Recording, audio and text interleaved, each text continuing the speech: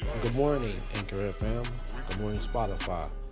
I am your host of this particular Anchor FM episode podcast, my podcast. And here today, this morning, is the news report of the world news. MSNBC.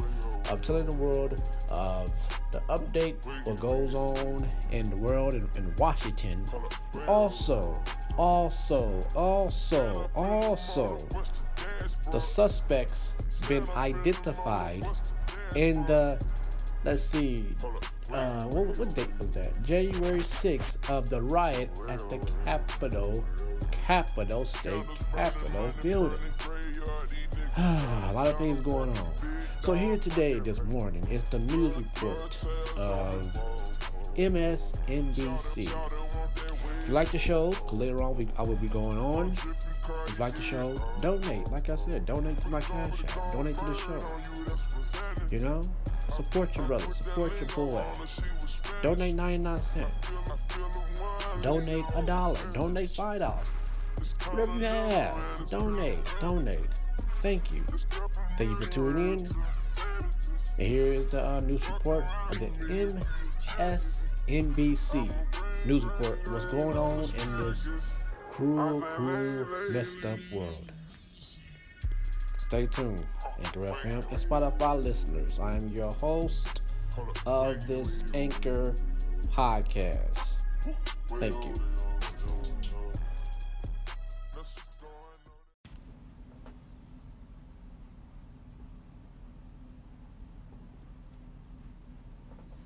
At Capella University, we know the world is pretty smart. Wicked smart. So we made FlexPath smart enough that you can finish the bachelor's degree in business you've started in 18 months for $18,000. That's smart. Capella University. Don't just learn, learn smarter. More doses are on the way to California and specifically here in the Bay Area. Kaiser, one of the largest insurers, says it's expanding who qualifies for the vaccine at its hospitals. And according to a just released study, one dose may be all you need. Here's our business and tech reporter, Scott Budman. The good news starts with Kaiser Permanente, which, after having to cancel appointments due to lack of vaccines, now says it will begin offering vaccine shots to its members 65 and over, thanks to a larger allotment of doses. Another piece of good news. If I can get it one and done and be on my way, sign me up. It may only take one shot to get significant immunity from the virus. A study out of Israel showing that the Pfizer vaccine was 85% effective at preventing COVID symptoms even after just one shot. We can find some small amount of patients that are positive, but they are not sick. So the vaccine gives very, very good protection from severe disease. All of this as the FDA prepares to review and potentially approve Johnson & Johnson's single-shot vaccine later this week. It would be the third vaccine to battle the virus and the first one that can be stored and transported in a normal refrigerator. I want one vaccine. Just stick me once. I want to be done. I don't even like needles anyway, so let's get it done. Maybe one dose is what we need to be doing right now, because the more we get everyone protected, the more we get back to normal life. And right now, our life is still very abnormal. Well, good evening once again. Day 34 of the Biden administration. Tonight, to mark the sorry occasion of our nation's loss of over 500,000 souls to a controllable virus, the president and vice president did something we have not seen from an American leader in the full year since this pandemic took hold of our country. They took note of the devastating toll with a moment of silence and a candlelight ceremony to honor the dead. Moments earlier, as Joe Biden spoke of the need to remain vigilant against the virus, he acknowledged the enormous loss. That's more Americans who have died in 1 year in this pandemic than in World War I, World War II, and the Vietnam War combined. That's more lives lost to this virus than any other nation on earth, as we all remember. I also ask us to act, to remain vigilant, to stay socially distanced, to mask up, get vaccinated when it's your turn, We must end the politics and misinformation that's divided families, communities, and the country.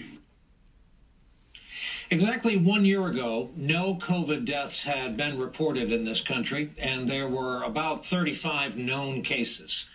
As of tonight, the death toll stands at over 502,000 Americans. Confirmed cases now top 28 million.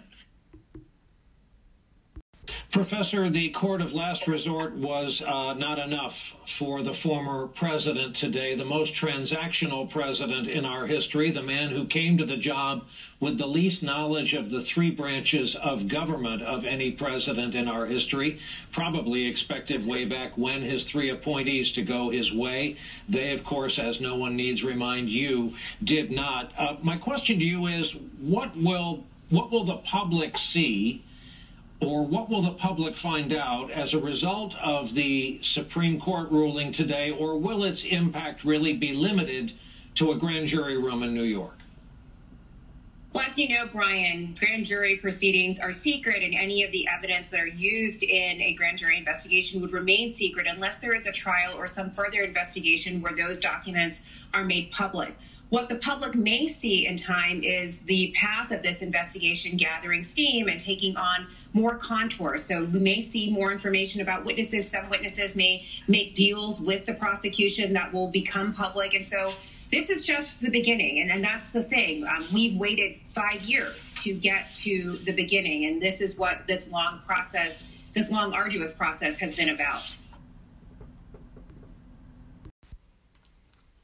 We're learning more about the planning that went into the attack on the U.S. Capitol and the complications that delayed the response from law enforcement.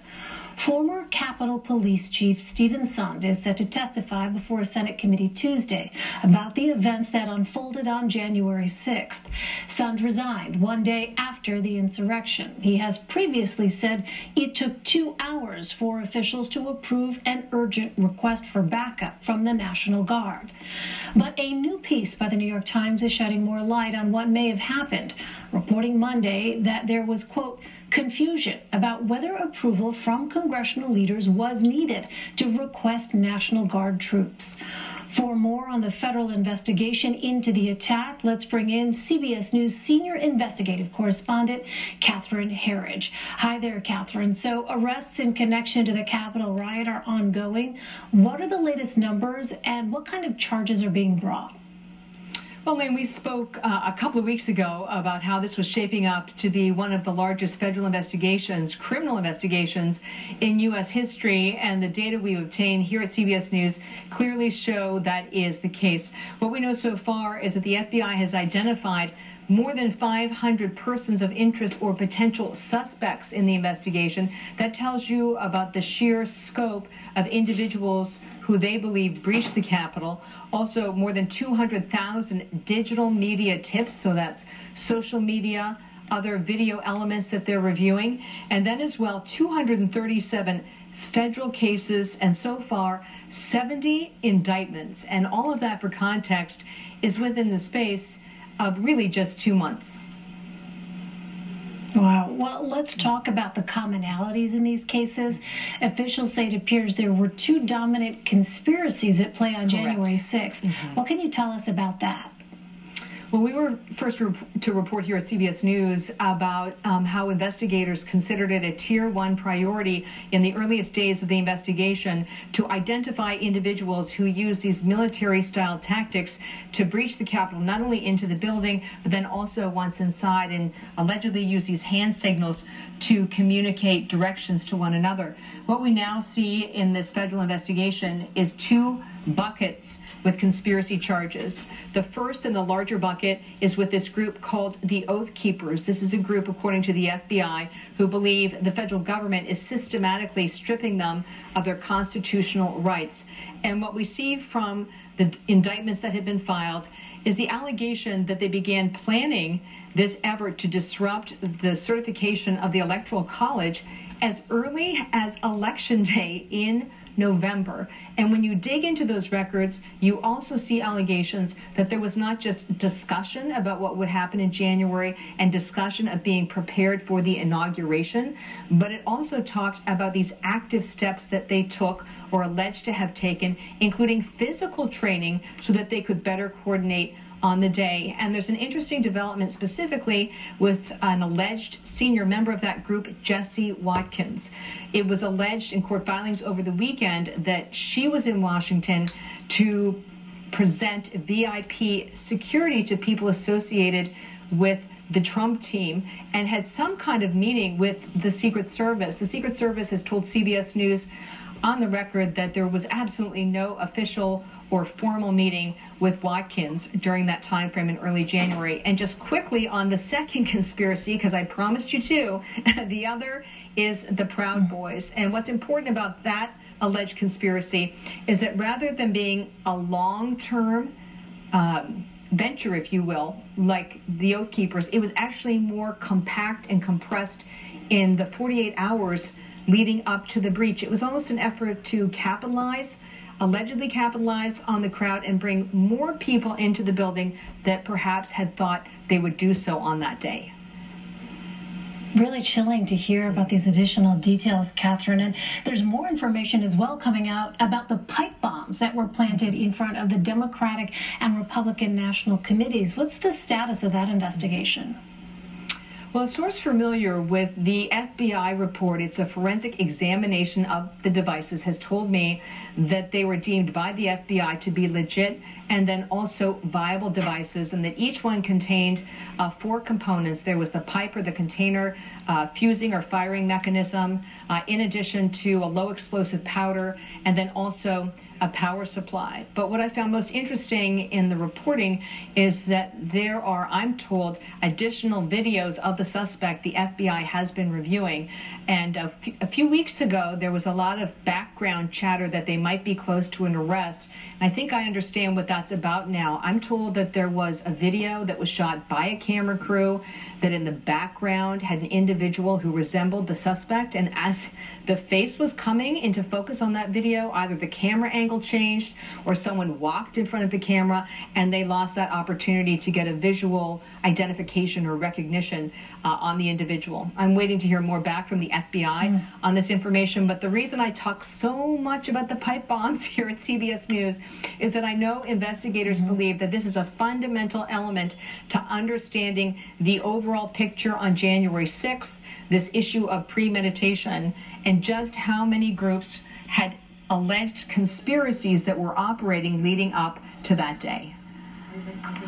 Right, and for people who have been following your work here on CBSN and on CBS News more broadly, I think all of those pieces are the kinds of details that are really so eye-opening and sobering with respect to the scope, as you say, of what took place on January 6th. So, Catherine, since we last spoke, more Capitol Police are under investigation. What are the allegations there? Well, the allegations there is that they did not perform their duties on that day and may have, in effect, facilitated entry and navigation of that Capitol Hill complex. You've been up on Capitol Hill here in Washington, and the thing that's always been stuck in my brain since that day is how quickly they were able to breach the building, not knowing where they would be able to enter, and then get up to those key areas, Statutory Hall and the Speaker's office.